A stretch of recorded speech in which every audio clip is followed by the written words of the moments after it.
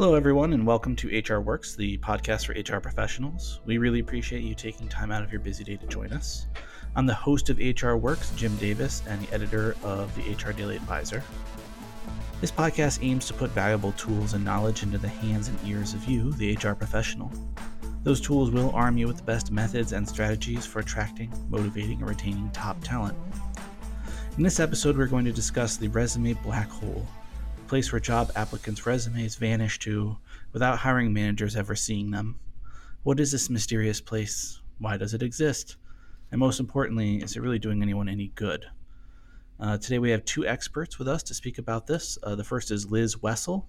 She is the co-founder and CEO of Way Up, a venture-backed startup based in New York City that transforms how employers recruit students and recent grads, helping them hire diverse and qualified early career talent. Liz has been featured in Forbes 30 Under 30, the 18 Coolest Women in Silicon Valley by Business Insider, and New York Business Journal's Most Influential Woman. Liz has also been a speaker at TEDx, TechCrunch Disrupt, South by Southwest, and more. Prior to Way Up, Liz worked in marketing at Google, in Mountain View, and India. We also have with us today Steve Fluke, CEO of iHire, a technologist focused on software systems and information architecture. Steve has been at the forefront of the HR and recruitment technology space for nearly a decade. Since 2011, Steve has served as a change agent with many operational roles at iHire, including President, VP of Product Development, and Director of Engineering. As President, Steve helped iHire reach record revenue in 2018, a feat achieved by continuously improving iHire's products and services while appealing to both the employer and job seeker market segments. And as his title suggests, he was recently elevated to CEO of iHire. Liz and Steve, thank you so much for taking the time to join us today. We're excited to have you. Thanks for having us. Pleasure to be here. To get started, I think we'll just have to explain what the resume black hole is. Liz, do you mind taking a whack at that? Sure. So the resume black hole, also known by the recruiting world as the ATS or applicant tracking system black hole, is essentially, it is what it sounds like. It's where candidates who are interested in a job apply online, likely without an internal connection or someone to refer them, and then they never hear back. And maybe they hear back, or maybe they hear back from some kind of automated system 7 months later, letting them know that the job requisition has been closed. But most likely, not only do they never hear back, but on the other side of things, the recruiters never even saw their resume. So that's how I would describe the black hole. Steve, do you have anything to add to that? No, I think it was well said. Essentially, it's a lack of closure, really, from the candidate's perspective. They've bought in, so to speak, to the company that they're looking to join and submit their application, their resume, and never hear back. I mean, I've definitely been victim of this. And we publish all kinds of articles talking about how important it is to keep your candidates' consideration in mind. They might apply for another position in the future. They might have friends that were going to apply, and you've in all likelihood alienated them. So you can definitely see why this is an issue from your everyday candidate side, from their perspective. But, it's also a pretty big issue from employers' perspective, not just because they're going to miss out on certain talent, but or they're going to have a problem engaging talent and candidates, but they might be alienating people they never even knew they were alienating. Isn't that right? That's exactly right. The candidate experience is a huge part of an employer's brand, and especially for companies that might have a consumer brand, many companies find that employer brand does actually end up reflecting somewhat on their actual revenue as a business, especially if you're a consumer brand. So there's a large trickle effect that occurs because of this applicant tracking system black hole, and just in general, this concept of providing a poor candidate experience. You hear in the news a lot. I guess I'll direct this one at you, Steve, about these keywords that certain applicant tracking systems that they hone in on. So you could say have a list of exclusionary keywords. If you see this, this, or this, the resume doesn't get through. Or conversely, other keywords, you see these words, then send the resume through so that a real human can take a look at it. Um, how did we get here? I think part of the reason that we're here is recruiters are generally overwhelmed. They're managing multiple recs at a time. They're typically understaffed, and the online platforms that support their recruiting goals are making it easier and easier to have a candidate apply. So when I think about the black hole, there's that initial resume black hole, which is the focus of your initial question. But unfortunately, there's a black hole as well. As you get further down the recruiting process, you may go through a phone screen or an interview and still never hear back from an employer. So the applicant tracking system is kind of that initial filter, if you will, trying to help the recruiter save time. And most recruiters are used to getting dozens, if not hundreds, of applicants. So we try to apply technology to the problem to help, but it is accurate to some degree. And unfortunately, despite all the efforts with machine learning and AI, there's still a lot of examples where the rule set or the technology just comes short. Yeah, I've spoken to plenty of our recruiter clients. So at WayUp, what we essentially do is we get rid of the black hole by ensuring that, and we only do this for early career, but every single candidate who applies for any of our clients' early career jobs will hear back within 24 hours, no matter what. There's not one candidate who won't hear back within 24 hours. And when we speak to companies where the VP is really excited about this because it's great candidate experience, sometimes someone more junior might chime in and say, well, I don't think we should reject anyone. And we hear this more often than I ever would have expected. And it's always surprising. And when I dig in on why, they say, well, I don't want to reject them because what if 6 months from now or a year from now we have another position? And it's this concept. I loved how Steve said closure. It's this concept of it's okay to let someone know that they're not the right fit for that job, but that maybe you'll keep their resume in your resume book or in your talent pool, whatever you want to call it, to reach out at a later time. But this concept of people saying, oh, I don't want to reject them because of some rule, some arbitrary rule due to the fact that they think that's a better candidate experience is absolutely not the way that job seekers want to be interacted with. Yeah, it seems like the difference between a gentle letdown and basically just being strung along forever, right? Exactly. Yeah, that's right. At iHire, we try to educate our employers. We actually don't even use the word rejection. It's so harsh. And to Liz's point, if you can adopt a strategy to pipeline talent that may not be the best fit for the requisition that you have at the moment, but could be utilized potentially in the future, it opens up a whole new door of opportunities, really. We soften it by calling it disqualification. Mm. I'm going to want to get back into the candidate experience because obviously it's critical. But, I think there's another issue here where if your LMS isn't set up correctly, you might be excluding people who would make perfectly good candidates. I'm sure both of you have experience with that situation. Liz, do you have any examples? Yeah, I think the example I love to give because it's something that anyone I believe can relate to is GPA. So a lot of companies will just have this decision by someone that they're going to have a GPA requirement, and often the reason is actually very much coming from a good place, such as, well, I want to be able to have a easy way to get through everyone in my talent pool, and so they'll create a GPA requirement.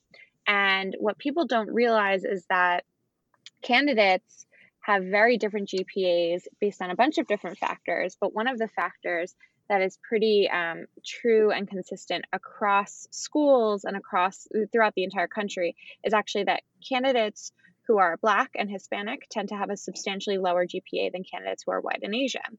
And every Georgetown study, and there's been several studies on this, and every study shows it has nothing to do with IQ. It very often has to just do with how much time they have that they can allocate to being in the library and studying versus how much time they have where they're doing multiple part-time jobs. So Black and Hispanic candidates in this case are much more likely to need to work part-time to support themselves financially. And so the way that this kind of really ends up backfiring against companies is that most companies would rather have a let's call it a 3.1 GPA, but a student who has 3 part-time jobs, hustles their way through school, is really like working hard, versus someone who has a 3.5 GPA, has never had a job before, but is in the library all the time.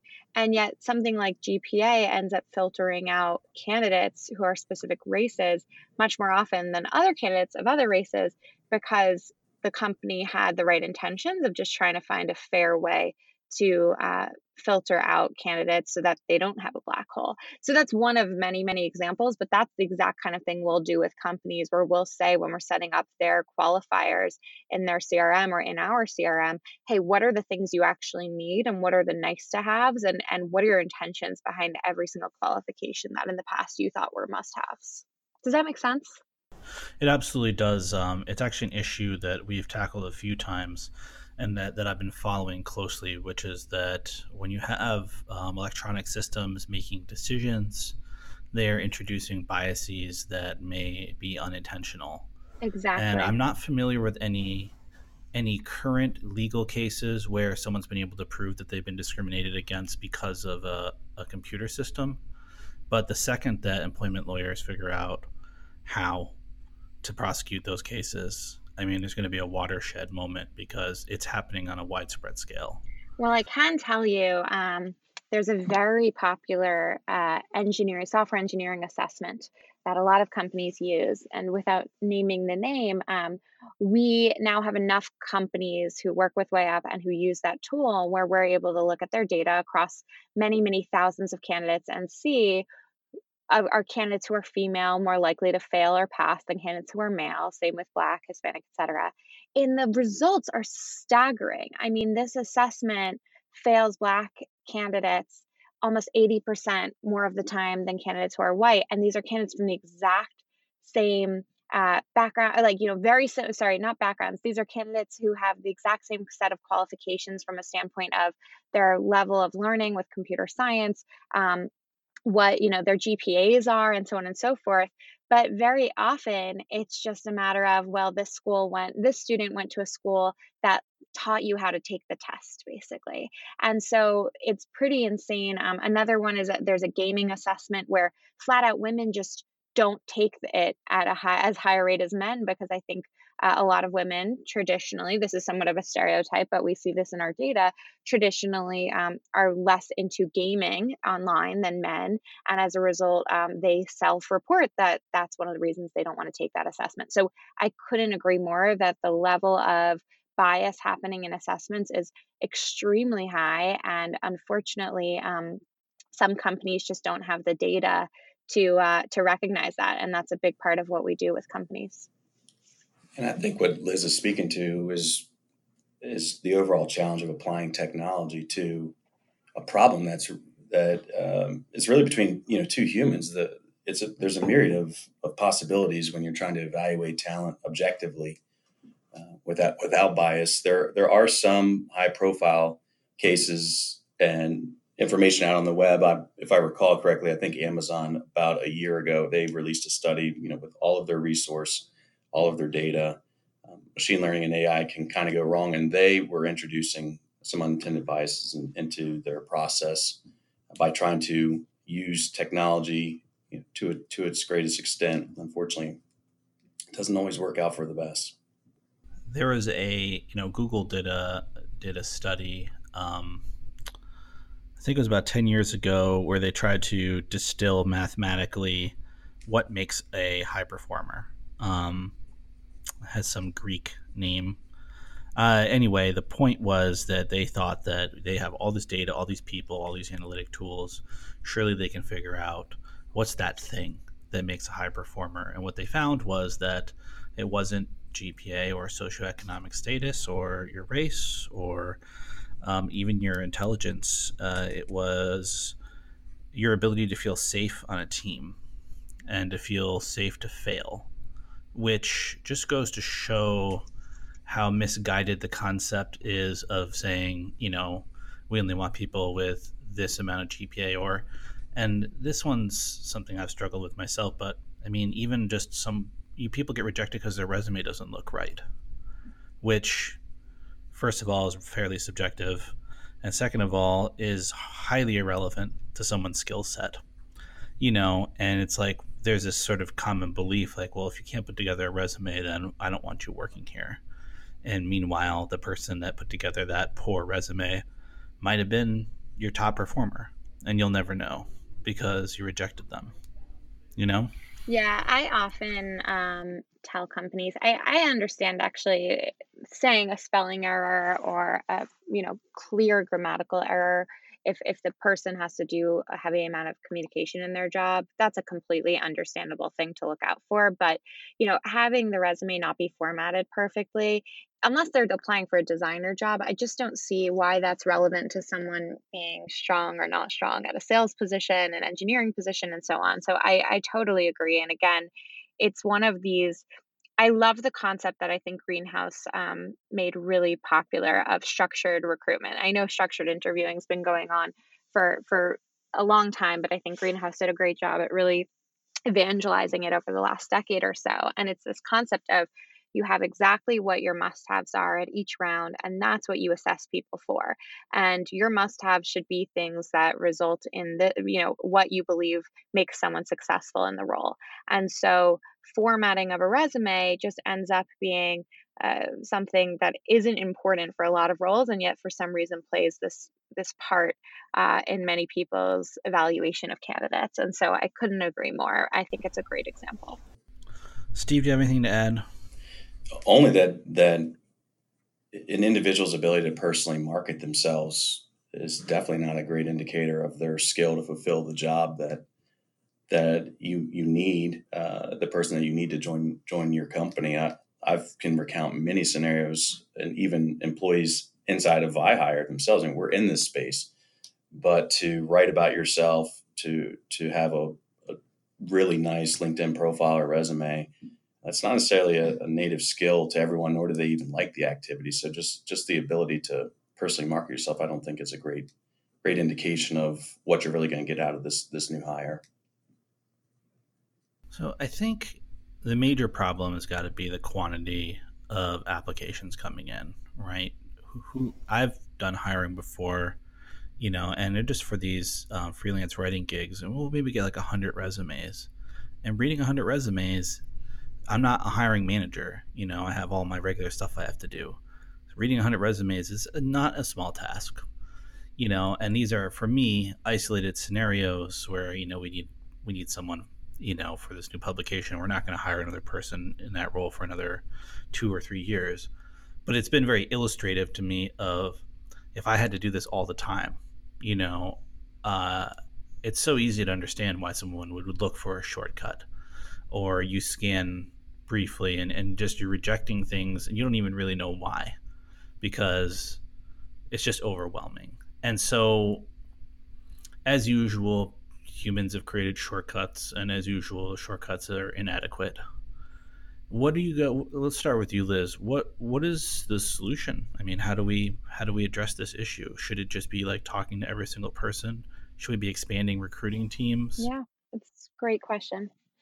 Um, so I obviously am a little bit biased here, but what you're saying is a real problem, especially for early career where the requirements for a role might be a little less stringent than the requirements for a more senior position.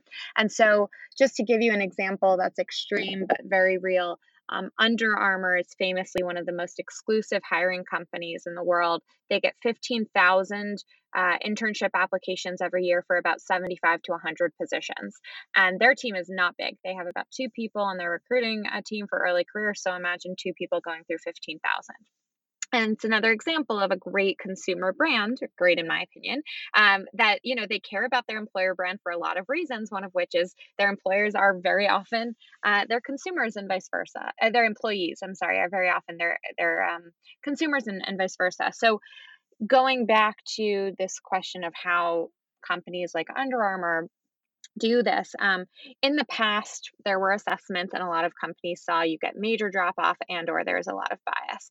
Then there were companies like HireVue that had a video recorded interview, and unfortunately, again, you get a decent amount of drop off. You definitely have an issue where having a hiring manager or recruiter sitting down watching 15,000 videos is just not exciting. And then you have a terrible candidate experience. Whenever I speak to students and recent grads, I always ask who here wishes that they could upload a video recording of themselves for someone to watch in the world at some point. And it's like, of course not. No one does. And so, again, it goes to how do you create this good candidate experience where you're getting back to everyone?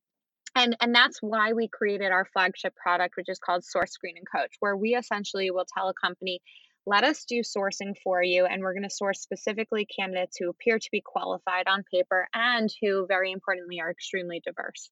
You, of course, can source all the candidates you want as well, but let us be your digital sourcing platform. And then we source candidates for a company, and then we'll actually digitally screen every single candidate using the exact same unbiased criteria. And it's not an assessment where there's AI that could have some kind of bias potentially, because I've still yet to see too many examples of AI being used in the interview process where it has shown lack of bias, and that's purely based on data of, we have 5.5 million candidates on WAP, so we have a pretty large sample size.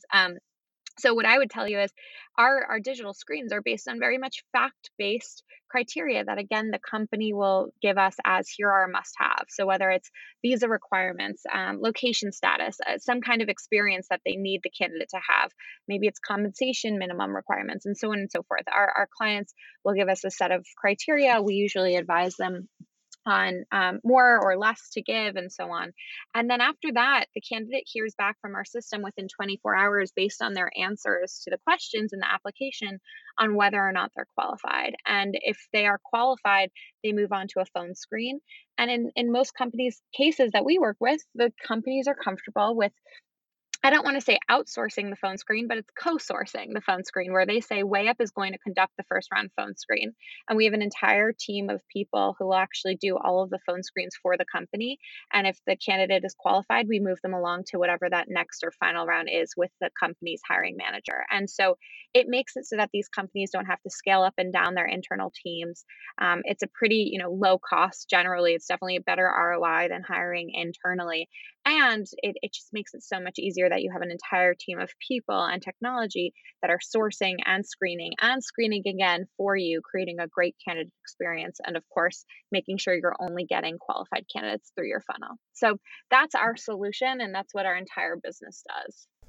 Steve, how do you approach this problem?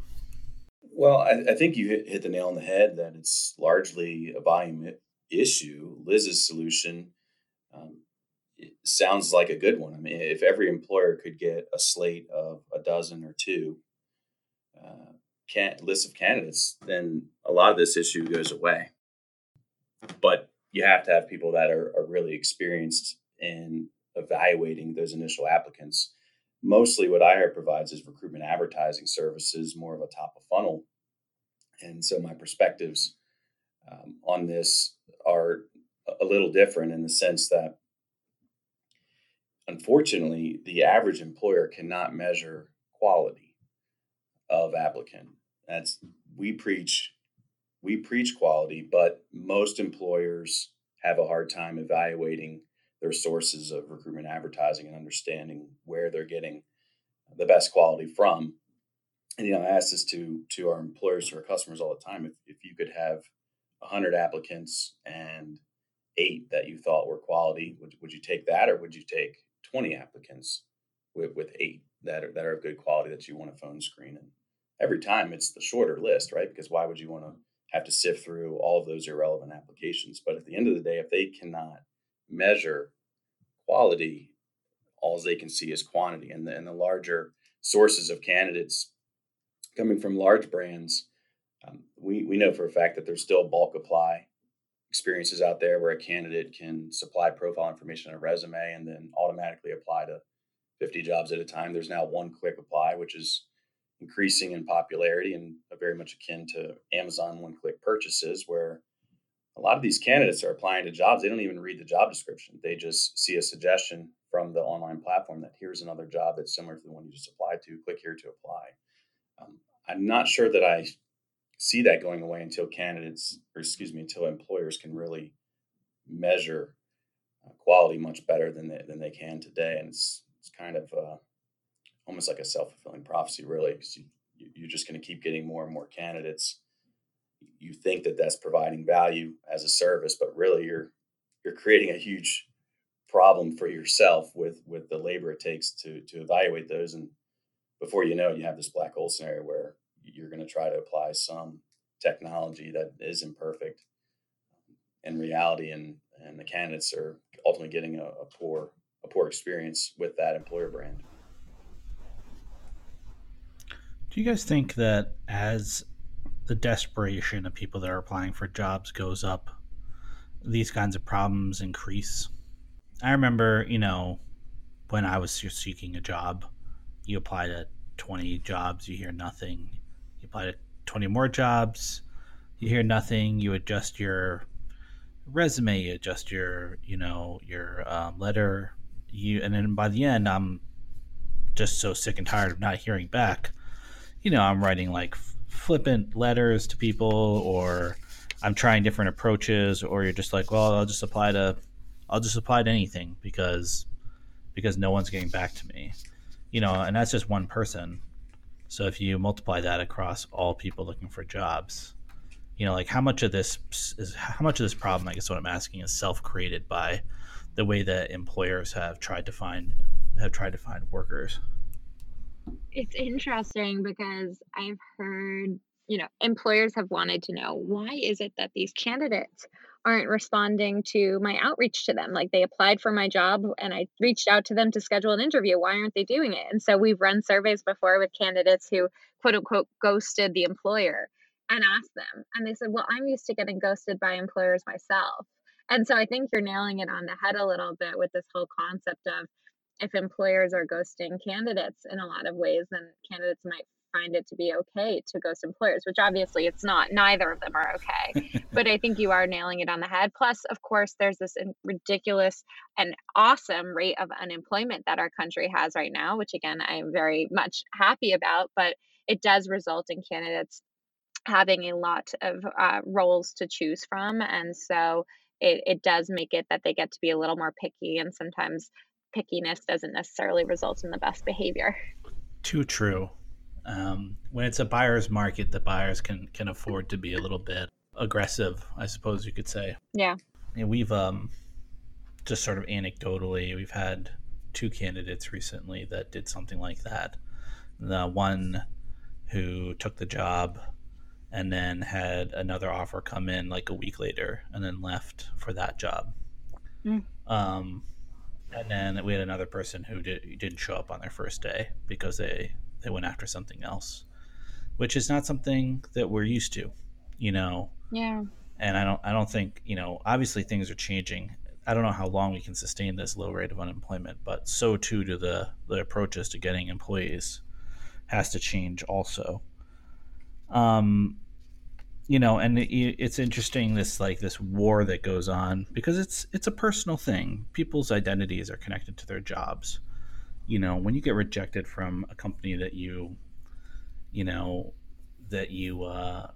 really like, or a brand that you really like, it's hard not to take it personally. I mean, after all, they judged you on your merits and then said no, right? And the tensions get high. I was recently talking to a recruiter at a chemical company who candidates that got rejected, she went out of her way to send people notices that they weren't hired, which, as we know, not everybody does. And people were writing her back like cursing at her. Yeah. Which is insane to think of. But there's it's almost like a war. You have two sides battling each other. And I wonder if either of you have suggestions for how we sort of calm this whole thing down. Yeah. Um, I can tell you what at Way Up we do, because we've A/B tested a lot of different strategies, and the one that seems to work the best, at least for us, and this is more focused on early career, so I'll take that, take that for what it's worth. But what we do is, every single candidate who gets phone screened, who gets to that stage, gets feedback. They actually get coaching.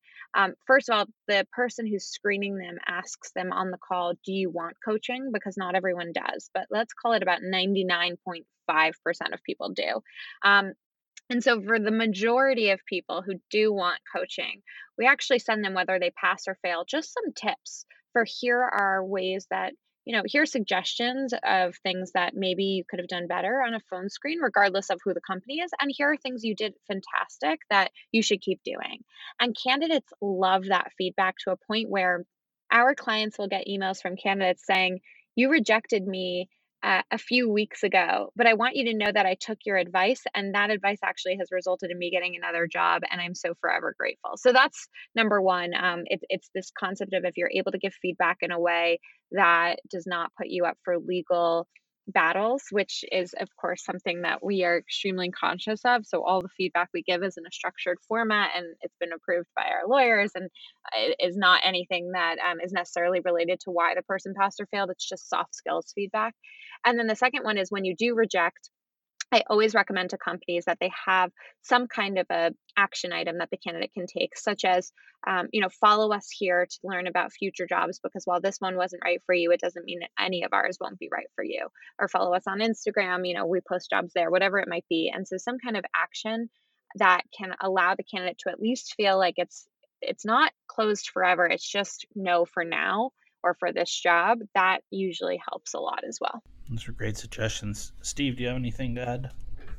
Yeah, our approach is somewhat similar. We try to educate our employers and our clients really towards a win-win scenario in recruiting, where you can adopt talent pipelining at a level that most, in our experience, especially in the SMB market, most are not even thinking about. They're looking at that candidate for that specific requisition, and they're laser focused on whether that candidate is the best for that role right now. And all the underqualified and all the overqualified, all of your silver medalists and shortlisted candidates, they basically get dumped in the trash can, unfortunately. And a new mindset for those that haven't adopted talent pipeline is to really just think critically about the potential of that candidate in the future, either for that same role or for another role within the organization. And the win-win there is you're going to have a better candidate experience, because some number of your rejection notices or disqualification notices, you get to kind of give them the reality that they're not going to be the chosen one for this particular opening. However, we see a lot of things that we like in your resume, and we'd like to hang on to you for the future because we're always hiring. So that's kind of a win-win. That's something that we educate to our employers, and the net result is you have some talent pipelined, so you can kind of pre-demand hire when the need arises, and at the same time you're giving the candidate a better experience and improving your overall employer brand. Yeah, I just really just have one last question. I've asked for feedback from organizations. So Liz, when you mentioned the feedback thing, people are so reticent to tell you, and I've been there myself. I've had people ask me, why didn't I get the job? It's very hard to tell somebody that they're not qualified or that their writing wasn't that good. And I imagine it's just one of those things that it's a skill that you need to be trained on. Do either of you have suggestions for helping hiring managers communicate those things to applicants? If I'm being totally frank, the law firm we work with constantly is recommending to us, do not give feedback based on why someone passed or failed. You can give them feedback on things that they can improve in general, or feedback on things that they did really well, but try to avoid at scale giving feedback on why someone passed or failed. This is the feedback or this is advice we've always gotten, because candidates can be really emotional and might twist your words or might misunderstand you, and you don't want to get sued for trying to help someone improve. And so for us, at least at Way Up, and for our clients, we do not give feedback on why someone passed or failed unless the client wants us to, and it's as explicit of a thing that has absolutely no opinion to it, such as, we do not offer visa sponsorship and you require visa sponsorship, or you must be a junior for this job and, for this internship, and you're a freshman. So those kinds of things, many of our clients do allow, many actually don't as well. But I will say, we just pretty much always recommend with our clients to avoid giving too specific feedback, unfortunately, because all you need is one candidate to take it out of context or something like that. And we hear it happen all the time with Fortune 500s. Yeah, it makes a lot of sense, actually.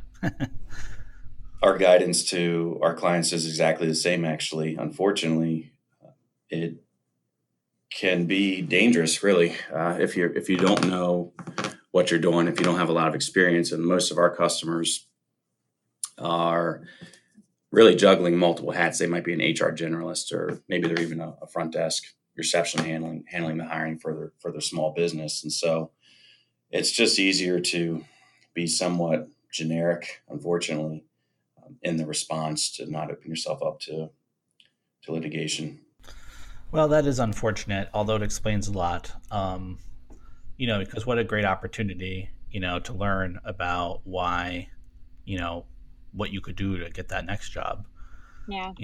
I think part of this goes back to the volume issue too, though, because, it takes time to provide that personalized feedback. And job search is a very emotional process that candidates are going through, and you can feel really lonely in it, quite frankly. So in my experience, when you provide more personalized feedback, it's often inviting a response, probing for more information, even if it's just to help.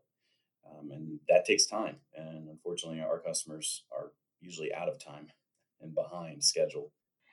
I will say again, we're really proud of the fact that we're able to give soft skills feedback to 100% of candidates who have a phone screen, and they get it within 24 hours of their phone screen. So it's great. But I think that one, if I'm going to flip this to be a positive and not just be a, oh, shucks, that sucks kind of a situation, there are companies where, maybe one of you guys, let's just say maybe Steve doesn't want to hire someone because someone on Steve's team doesn't think they're a good enough writer, but maybe they're the perfect writer for another company. So sometimes it's actually a good thing that, that a candidate might not get that feedback because they might change everything they do just to please one employer, when it turns out that that one employer just has one opinion. And so it's not always a bad thing. Yeah, good point. Well, great. I think that's all the time that we have here, but thank you both, Liz and Steve, for taking the time to join us today. Thank you so much for having us. Thanks for having me, Dan. Listeners, we're always interested in suggestions you might have for what HR Works should cover next, so feel free to reach out to me at jdavis@plr.com. With any thoughts or concerns you have about the podcast in general, or if you just want to say hi. Thank you for listening. This is Jim Davis with HR Works.